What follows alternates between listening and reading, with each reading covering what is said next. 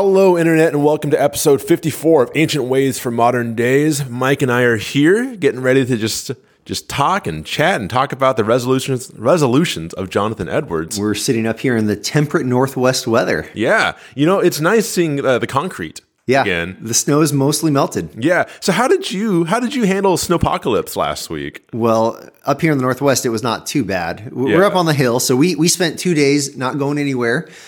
Partially because I don't have my truck. It's in the shop, and I don't want to drive my friend's car out in the icy snow. But we had a great time, man. Kids had fun. We did some sledding. We did some major snowball fights. We had a good time. We're paying the price for it now, or at least my kids are, because the dog would go out and do its business, and the kids didn't clean it up. And so now as the snow is melted, there is a landmine field of dog presents in our front yard. And so leaving this morning, now that the snow is cleared, I messaged Jessica. I said, "Hey, Jess, guess what the kids get to do today?" They get to handle some business today. They get to get out there and do all that. And so we had a good time. How about you? It was good, man. So honestly, I think we mentioned in the last podcast, as we were anticipating the snow, I don't do well with cold. Like not anymore. Like I don't have the circulation stuff, so I wasn't like excited to go out there. I think it'd be different if I had like a family or things like that. But I was like, I'm just gonna work. I had some other things I'm working on, so I went to the store, I bought like a bunch of cans of soup, and I was just like, this is gonna be soup weather. Yeah, really looking forward to that. And I hunkered down, started getting ready for a test I'm working on, and also we're working on a new church website. Mm-hmm. Something I was working on. Well, then the kids from the youth group were all like, hey, we want to do some stuff out in the snowball fights and all that stuff, and the youth leaders wanted to, so we ended up doing that, and that was super fun. That was before it iced over. Yeah, so that was like the first day of snow. It was fresh. It was nice fresh stuff. We came to that. I had a great time. Yeah, I thought it was cool that our leaders came together and made snow cones and did all sorts of other stuff, and you got to hang out with the kids, which was crazy to me because that was the first night it like really snowed, and then the very next day when I walked back over to the church, there was like no sign anyone had been there because it just it snowed back over. Yeah. And it was thick. How many inches did you get? I mean, overall, maybe 10. I don't know. Okay, because we used it and then it snowed more and all that, and yeah, quite a bit of snow though. We got a lot. 10. I wouldn't surprise me because you live higher than I do, like 10 to 12 inches probably. Because by the time I went out, I measured on top of my brother's car because I hadn't driven anywhere, and we had like 4 inches. And I was like, that doesn't seem right, but okay. And then I got yelled at on the internet. That's what people do on the internet. Yeah, that's what they do. And they're like, they yell at you. You don't measure on top of a car because the wind blows it off. And you got to go measure the ground. So I'm like, okay. I don't have children, so I can go measure my yard, and then and so fresh snow. And by that time, we had 8.5, 9 inches is what we had. So pretty fun. Yeah. Well, I sure enjoyed that snowball fight. I told a few people I think I'm kind of meant for snowball fights. Oh, yeah, because I know how to throw a ball. Okay, and I realized a lot of kids in our youth group do not know how to throw a ball. That's true. So yeah, I gave them a little bit of a clinic. Like, here's how you throw a ball. Here's how you make a snowball. Here's how you use your body weight to throw. It was kind of fun, and but also they try to tackle me, and I was a wrestler in high school a little bit, and so they didn't realize that I'm the double threat when it comes to snowball fights, man. So did any of the girls take your little like pitching clinic? No, but there's a girl in youth group that has been on a softball team that I've coached, and so I was like, "You guys got to learn to throw," and she's like, "I already do," and so it was kind of fun with her. So later, like when the kids were getting picked up by their parents and stuff, I was out there. I was testing. I was seeing if salt would do anything for us as a church because we were hoping to be open, and so I was salting the parking lot, and one of the girls decided to throw a snowball at me, and it pegged me right in the eye. Ooh. Like my eye was not closed. It hit me right in the eye. And it was one of those moments where my anger flared up. And then I think about the context of where we're at and then went back down. And she's like, "Oh my gosh, I'm so sorry." And I'm like, "It's fine." And she's like, "I didn't actually think I'd hit you in the face. Like I was aiming for it, but I didn't think I'd actually hit you in the face." And I was like, "Well, good shot." We, with our kids, I told the kids before they got out of the car, I said, "Okay, listen, here's the deal. Snowball fights, you will get hit in the face, you will get hit in the ear, and you will not get mad. If you're going to get out there and you're going to play, just reckon it's part of it. It's part of it, yeah. And our goal is not to take revenge. Our goal is not to be nasty or mean. You need to be playful in everything you do here, or choose not to participate, right?" And because I remember being that age, and things escalate quickly. They and do. and it turns into fights and like rolling around in the snow Yeah. and stuff. Yeah, so that's cool. Actually, I enjoyed watching your youngest son because they built like that ramp for the sledding, and he went over there and was like, I don't need a sled. He just laid down and Just like, belly rolled. He just belly rolled all the way down. I was like, that works. That's fine. So yeah, man, that was good. How's the rest of the week been? This last week you preached on loving your parents. Mm-hmm. I actually heard a really good response from that. My brother and I had a good discussion from that. Have you heard anything from anyone else? It's weird when you don't get to preach to a room, right? You preached to Stephen and myself sitting in it, and I was half listening. I was working on our website. So Yeah, so we pre-recorded. We saw the weather coming. We recorded on Thursday, and just a week ago today. Yeah, made sure that it was done in case the snow was bad, and then it was. And so we just did the live stream, and it came off. The presentation was fine. I was, it's not fun preaching to an empty room, but the content. I mean, God's word is just really amazing. Mm-hmm. And when we talk about being a church that builds strong families, and so whenever we talk about not just children obeying their parents and honoring their parents and what that means, because we looked at the Old Testament and the New Testament, but also parents not aiming their children at wrath, not provoking their children to anger. Man, I've talked to a few dads in particular and parents as a whole that it's convicting. It's challenging, but there's also a lot of hope. I got one email that said, hey, I was mad the entire sermon till the end, and I realized God's not done with me yet, and there's still hope. And he said, in short, thank you. But, because it's hard. Parenting is very emotional. We want to be good parents. We want to raise our kids well. We want to raise them in the Lord. And yet you talk about getting pegged in the eye. Well, when you're a parent, those kind of emotions that you experienced in that moment, they're a regular occurrence. And as parents, you're learning. You feel that rage come up, and then you gotta let it go down. Okay, because you're dealing with the selfishness of children, and you gotta humble yourself continually. You got to remember your goal, and it's a challenge. And sometimes we do great, and sometimes we fail. And so there's always this tension in your life as a parent of how am I aiming my kids at the Lord? One thing I really appreciated about your message as I was listening is the idea of like. I don't remember if it was something geared towards dads or was it just parents in general, but like, your kids need to hear you praying for them. Your kids also need to hear you apologize once in a while. And that's speaking as an adult child now.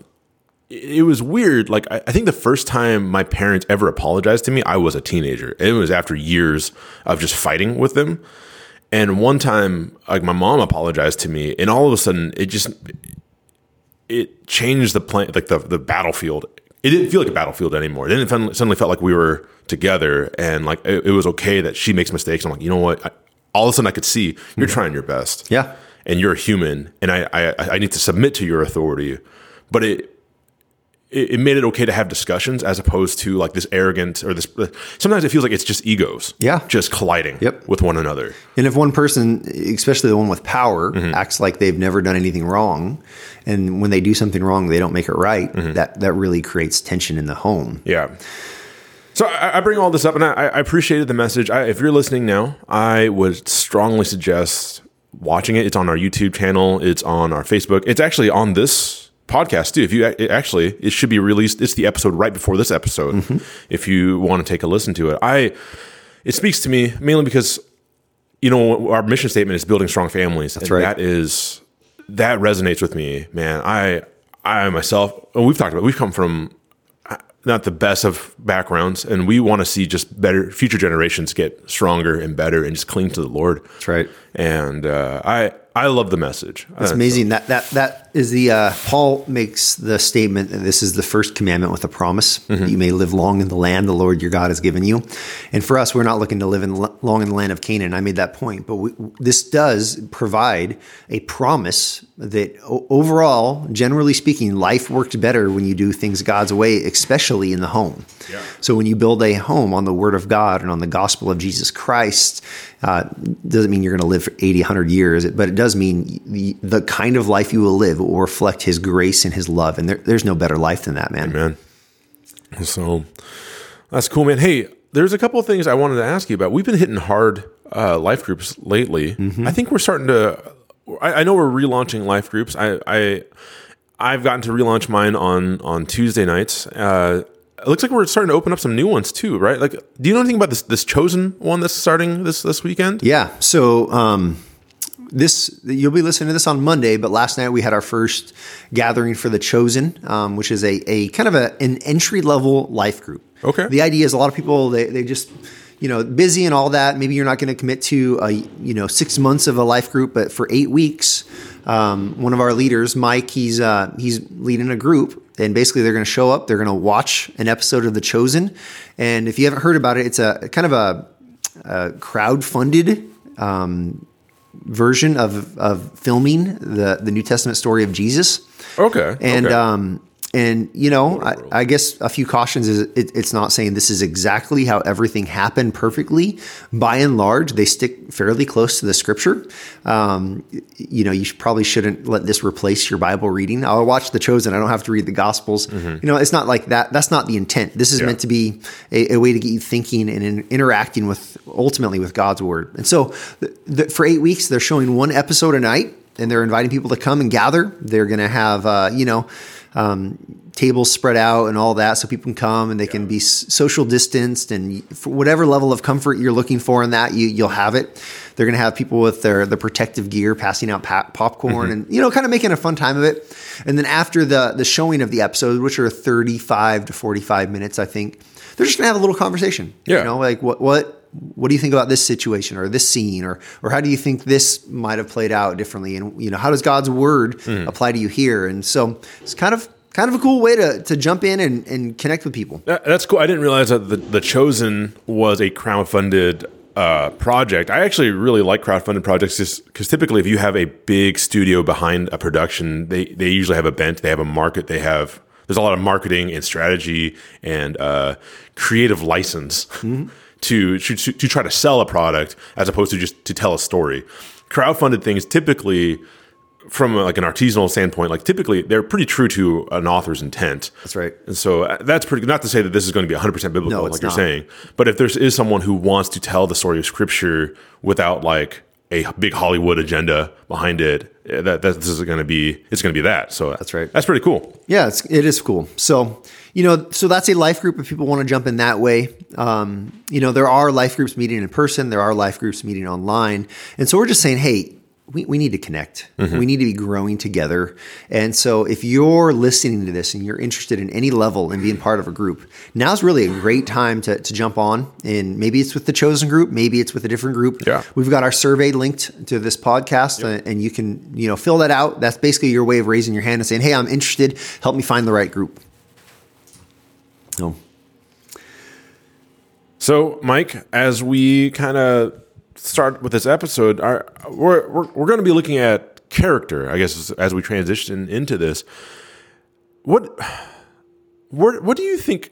How do you think character plays a role in our culture today? I think we don't use the word character as much as we used to. I think we use things like brand, and not to the same extent. I think we use reputation and things. But I'm interested to look at this conversation, because we're at a point now where it feels like people don't really pay attention to their character. They live hedonistically. They live by what feels right. And then when their character is called into question, they get really mad about that kind of stuff. And now we're going to be looking at someone who intentionally wanted to say, this is the character that I want. This is what I want to be known for. Yeah. I mean, we look in the world and we can look at the world and we can look at the church. But when we look at the world and the idea of character, I think most people, they if they do something wrong, they just hope that it gets forgotten soon enough, and they keep moving forward. And there's not really an intentional, how do I make this right? How do I grow in my character? We live in a world that wants to use people's failures, their character failures, to just, trash them and cancel them. Right. And oftentimes there's a lot of hypocrisy in that. Oh, you did this wrong and I did virtually the same thing, but let's not talk about that. Right. And so character in our world today, outside of the church, there's a lot of hypocrisy. There's a lot of judgmentalism. There's a lot of kind of making up your own standard and your own law based on what character should look like. And in the church, it can be similar. We can accuse people of violating things that actually aren't sin.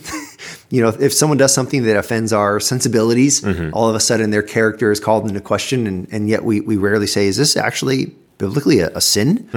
And so we can be pretty judgmental about things like that. And we can even overlook things that are sin. And we're in a season right now where the church is kind of heartbroken over, someone who for a long time has been, not our church in particular, but the church at large.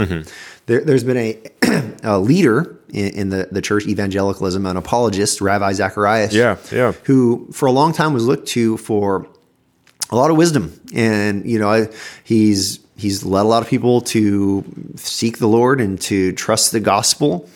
And he passed away last year. And now it came out that there was an investigation, and the investigation shows that he was abusive toward people in sexual situations. He really was pursuing kind of a double lifestyle, speaking about Christ publicly and then really behind the scene being manipulative, being lustful, acting on sinful desires. And man, it's heartbreaking. I've got some Ravi Zacharias books. I've referenced them. I don't think I've ever read one cover to cover, but I know people that they have been moved deeply by his ministry, and it's aided them in incredible ways. And now they're kind of reeling, right? It's like, man, what a heartbreak. What a heartbreak. And that's not just this individual. Actually, you and I in the offices yesterday had a conversation that I know for me, it seems like every generation has their Christian heroes, or like these authors, or these people who become these big names, and it becomes really easy to start like buying into their stock and to see them rise and think, oh man, their ministry is great. And there's a part of you that's like, man, I wish I could have a ministry like theirs to reach as many people as they can, and then to see their character come into question, or to see something happen and where they fall out of grace with the public, I guess. It's really challenging.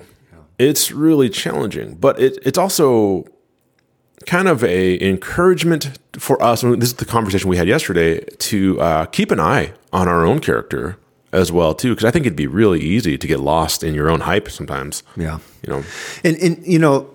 there's a lot we're going to say about this in terms of character. Before we get into that, I would say this is why the local church is really important. This is why it's important to have godly elders that are, they're accountable to one another. You and I, we're in a sense accountable to each other. You can come to me and say, hey, Mike, I see this in you. What's going on? And I come to you and say the same thing. And we have a trust and an ability to be humble. And, and I've got elders that are, more than happy to call me to the carpet if I need it, and my character's not showing what it needs to be. And there's even times where maybe we disagree over that, and we've got to work through it. And that's a healthy thing, right? It is. Yeah. I see, and I don't know the inner workings of Ravi Zacharias International Ministries, but it seems to me like he was disconnected from the authority of a local church. He didn't have those elders kind of keeping watch over his soul.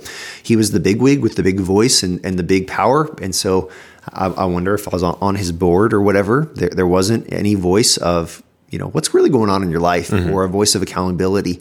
I mean, and so those are all things that, as a local church, I thank God for the way he's designed it to work. I certainly don't want to be the only one at the top of an organization that has no visibility in my life, and part of that, is I got a wife that's happy to remind me of my need for the gospel and for Christ. So I think what people tend to forget is that church is not a social gathering. I mean, there's an aspect of that, but it's about people it's about God being glorified as we are confronted by our sin and in front of his holy standard. And so having those hard discussions and being challenged in those ways, like, we talked about the sermon this last weekend, and people, remembering that God's not done with them yet, that they're still continuing to grow and to learn all these things. That's supposed to be a natural occurrence in the Christian life.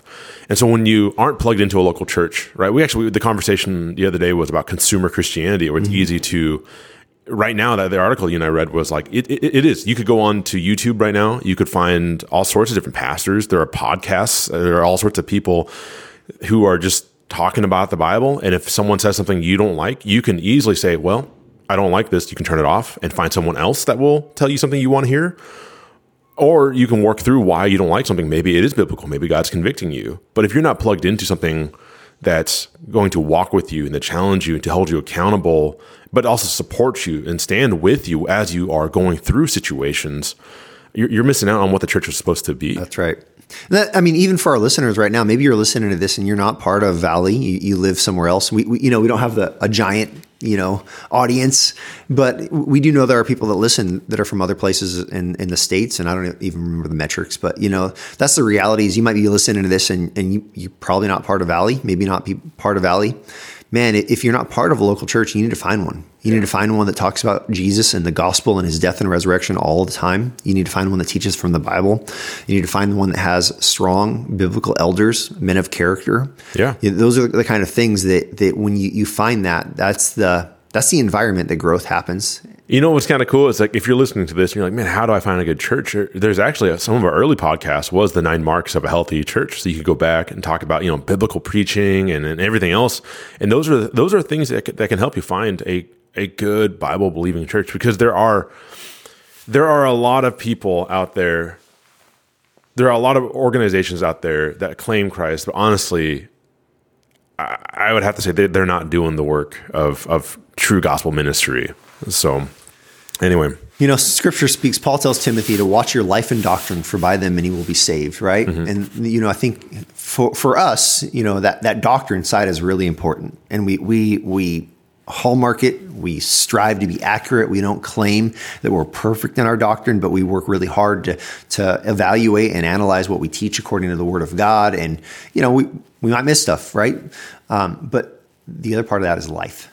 And this is what we're talking about when we talk about character. And Jonathan Edwards, he has a bunch of resolutions around character. You could actually argue that probably all of them revolve around character, but some of them explicitly land in the realm of character. And so we, instead of going through, I think he has 9 or 10 of them just directly about character, instead of going through all of them today, because that would be a rather long podcast, we've kind of just sifted through them and said, hey, here's a few for today that really kind of frame the internal mindset.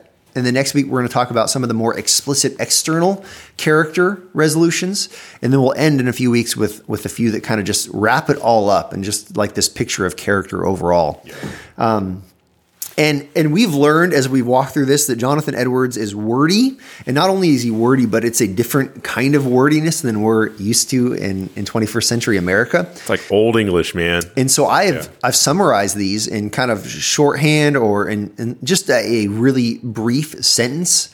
And then we have his actual resolution. And so I don't know. Do you want to read the shorthand summary, or do you want to read the Edwards version? I'll try the Edwards stuff. That's always a good exercise for the brain. All right. Well, then I'll go ahead and I'll start with, I'll read my summary. So this is my summary, or my summary of Resolution 8. And it's resolved to see myself as wretched in my sin. Okay. So Resolution 8 is resolved to act in all respects, both speaking and doing, as if nobody had been so vile as I, and as if I had committed the same sins or had the same infirmities or failings as others, and that I will let the knowledge of their failings promote nothing but shame in myself, improve only on an occasion of my confessing of my sins and misery to God. Yeah. Ooh. In light of what we just talked about with Rabbi Zacharias, this is giant. Yeah. Here's what we're saying. The breakdown, again, my summary, resolved to see myself as wretched in my sin. He says, I want to, in every respect, when I'm speaking and whatever I'm doing, I want to think of myself as if I've been the most vile person ever. Mm-hmm. He's really saying, I'm not going to allow a whiff of arrogance or pride or spiritual superiority to be part of my mind frame, part of the way I act, part of the way I speak.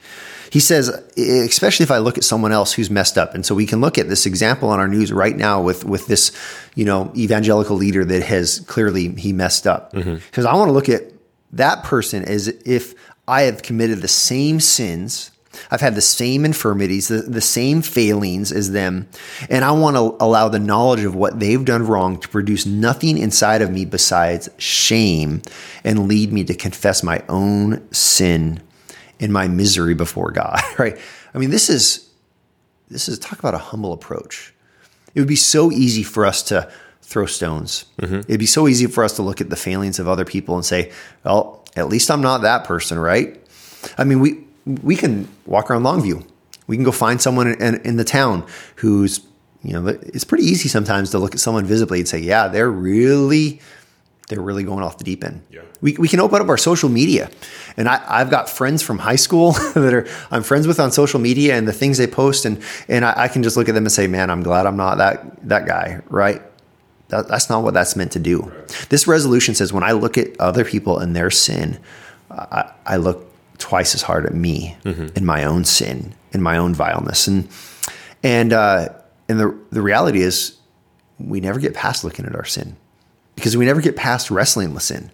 There's no such thing as a believer that says, okay, I've got all this sin thing figured out, and you know what? I do great, and I don't sin anymore.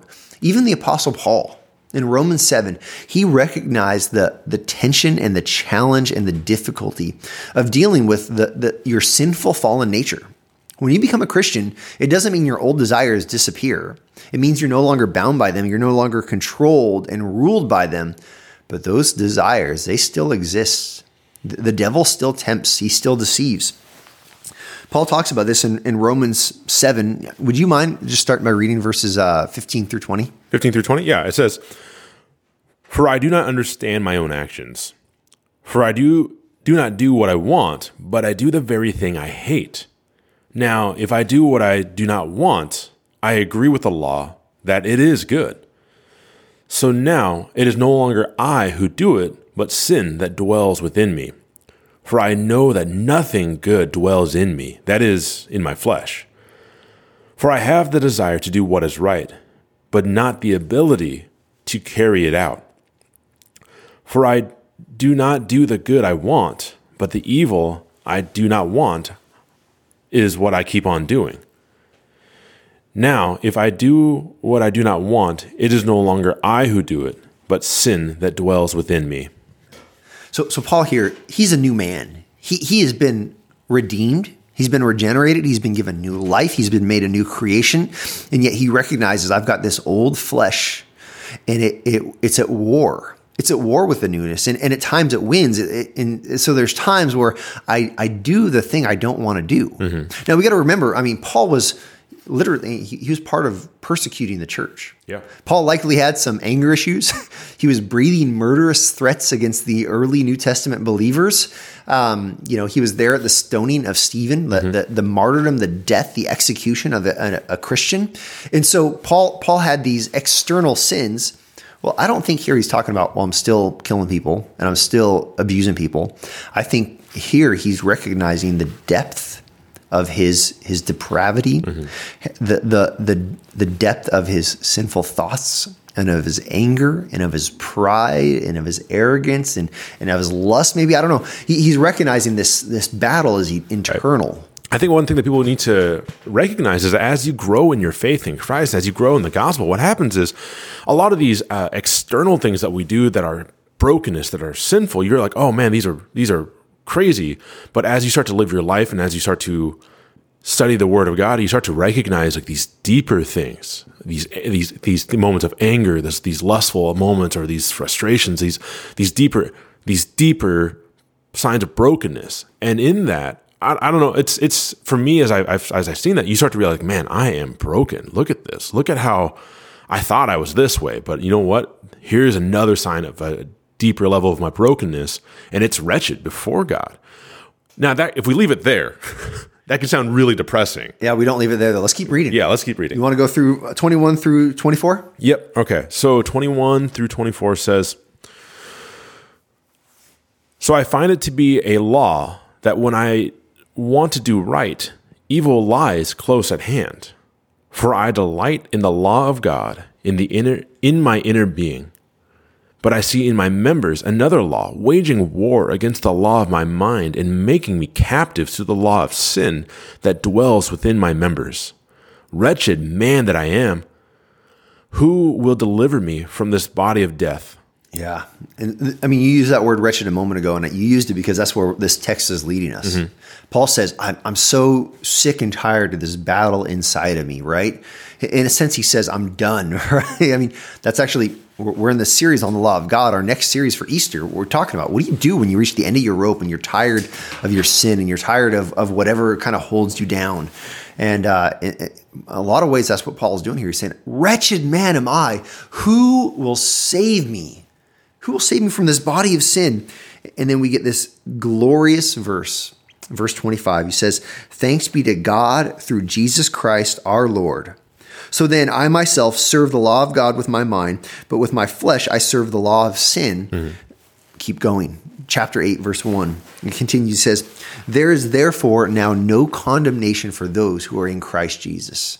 Now, what Paul says, he says, I am wretched. Who will save me? And he says, thanks be to God through Jesus Christ, because even though I struggle, even though I am wretched, Jesus has saved me. And so because of that, chapter 8, verse 1, because I have trusted in Jesus and his death and resurrection, even in my vileness, even when I outwardly have sinned, and even my inward evil thoughts, there is no condemnation.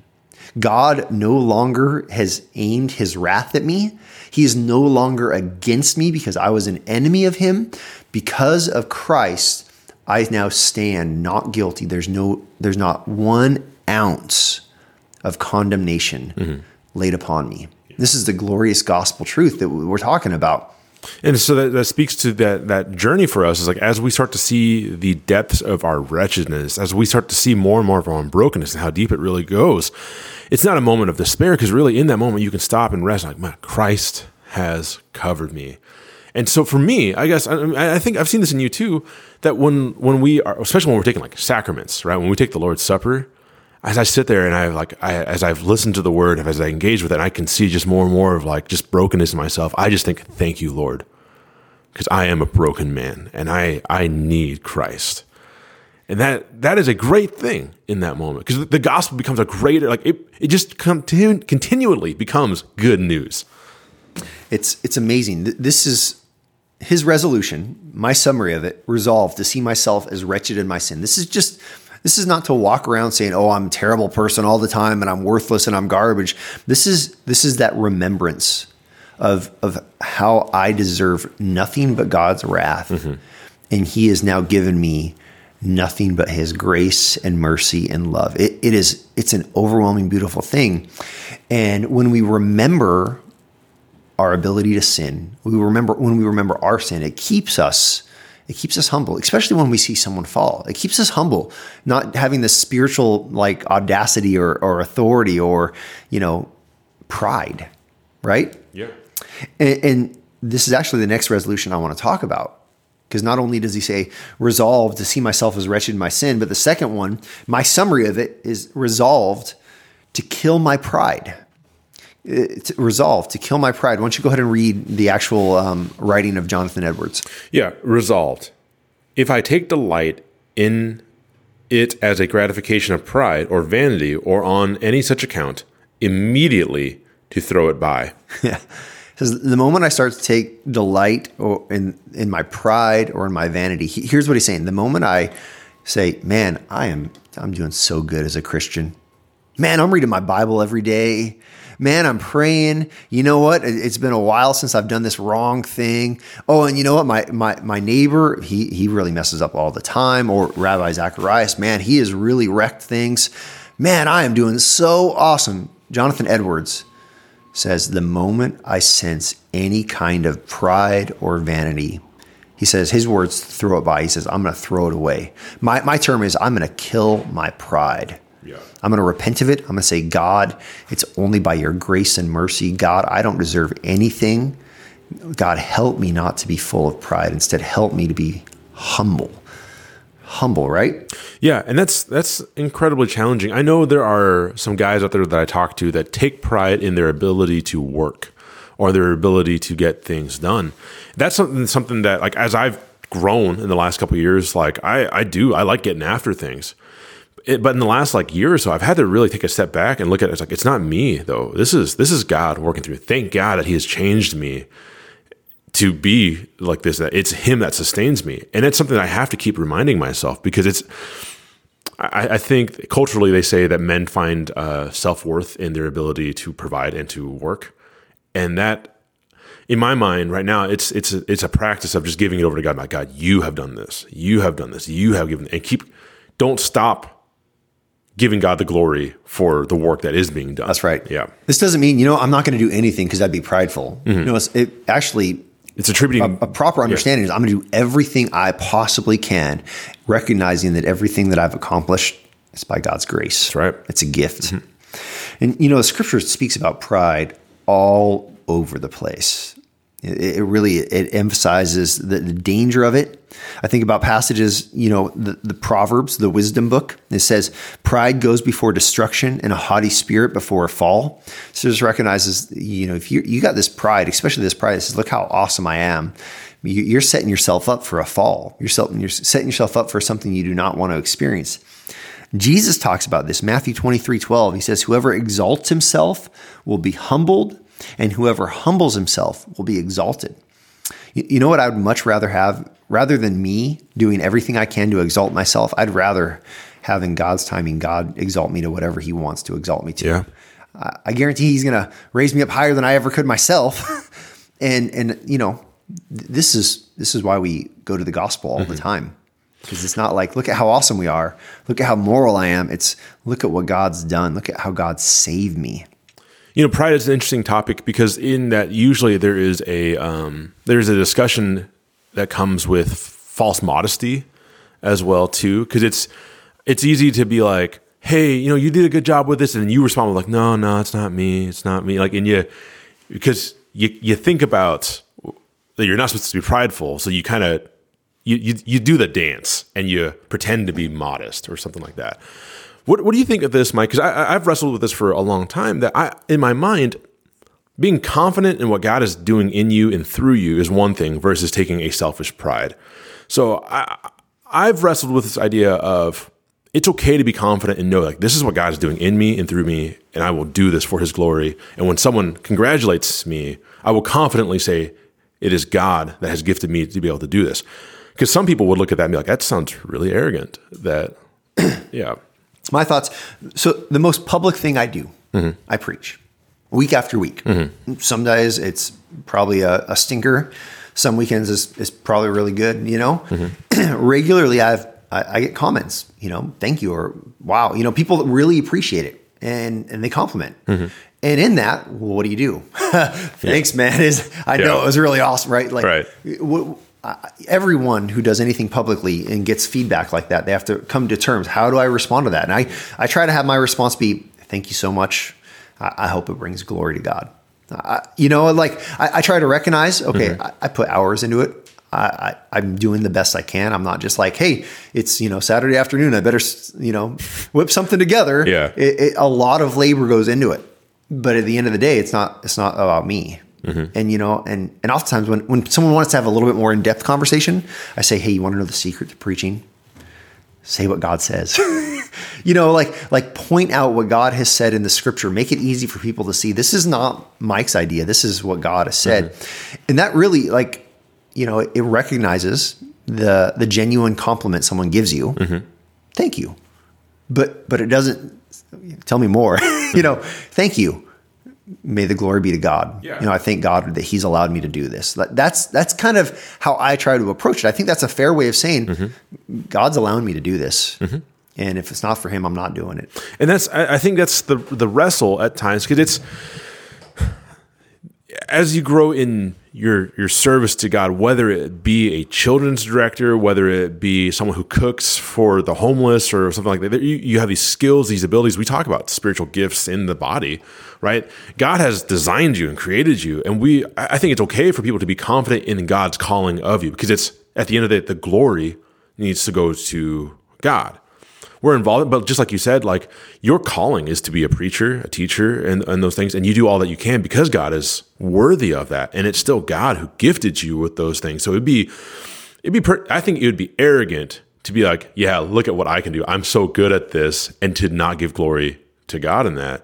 But I also think it doesn't give God the glory when it's your calling, and then God's like, you're like, oh, no, I don't, it's okay. I'm not here to do this, or it's.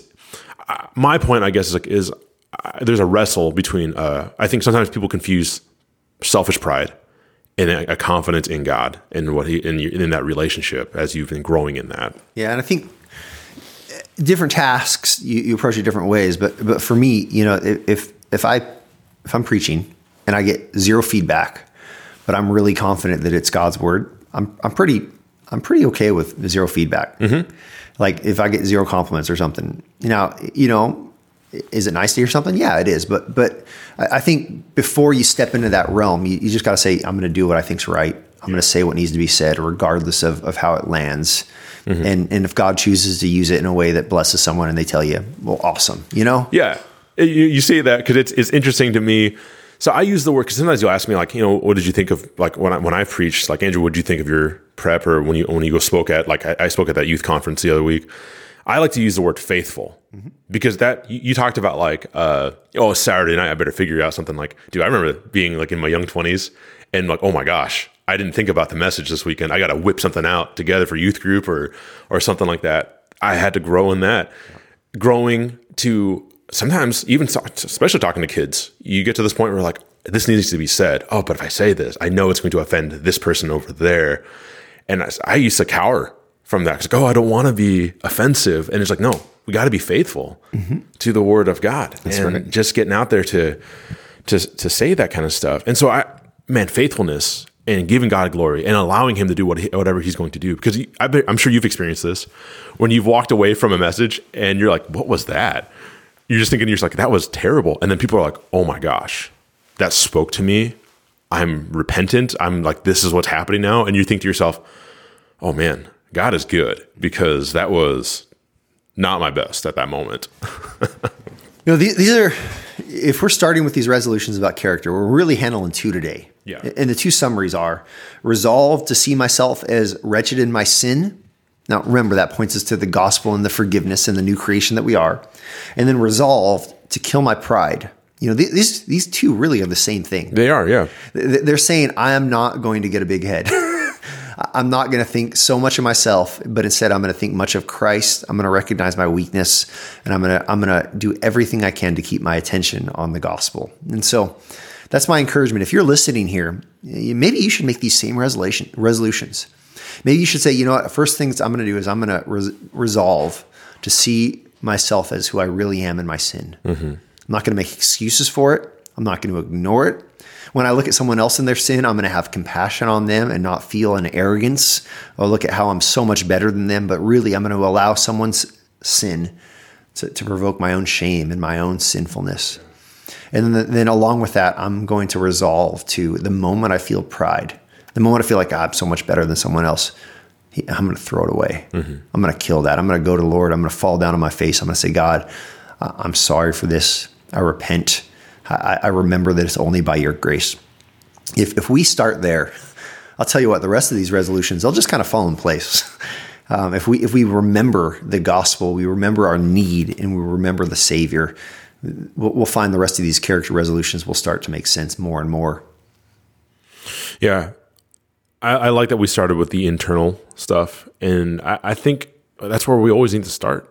It's just what's going on inside of us. And so I think next week we're going to go into the external stuff, right? Yeah. So, all right. And they overlap. Yeah. And even these can be considered external as well in some ways. But as I try to categorize them, more explicitly external. Well, and a lot of things that we talk about, especially in the Christian faith, like you can't go very far until you deal with what's going on the inside. And so it's good to always just talk about pride, because pride creeps up in like some of the weirdest ways. Even that false modesty I was talking about earlier, that's still pridefulness. That's you. It's focusing on you is what's happening there. So, well, Mike, I think we've come to the end of today's conversation. Then, would you go ahead and pray for our listeners? Yep. Father, I thank you so much that you have sent your Son Jesus, that he loved us in our wretched state, in our rebellion and our sin.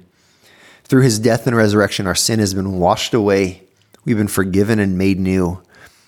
And as we remember this glorious gospel truth, Father, I pray that you would help it not to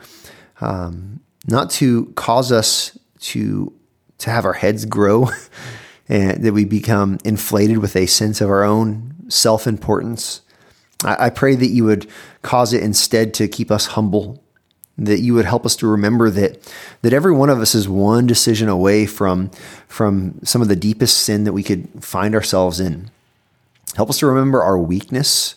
Help us to be constantly mindful of the shame that our sin brings. And so because of that, Lord, help us to just depend all the more upon you and the grace that you've given us.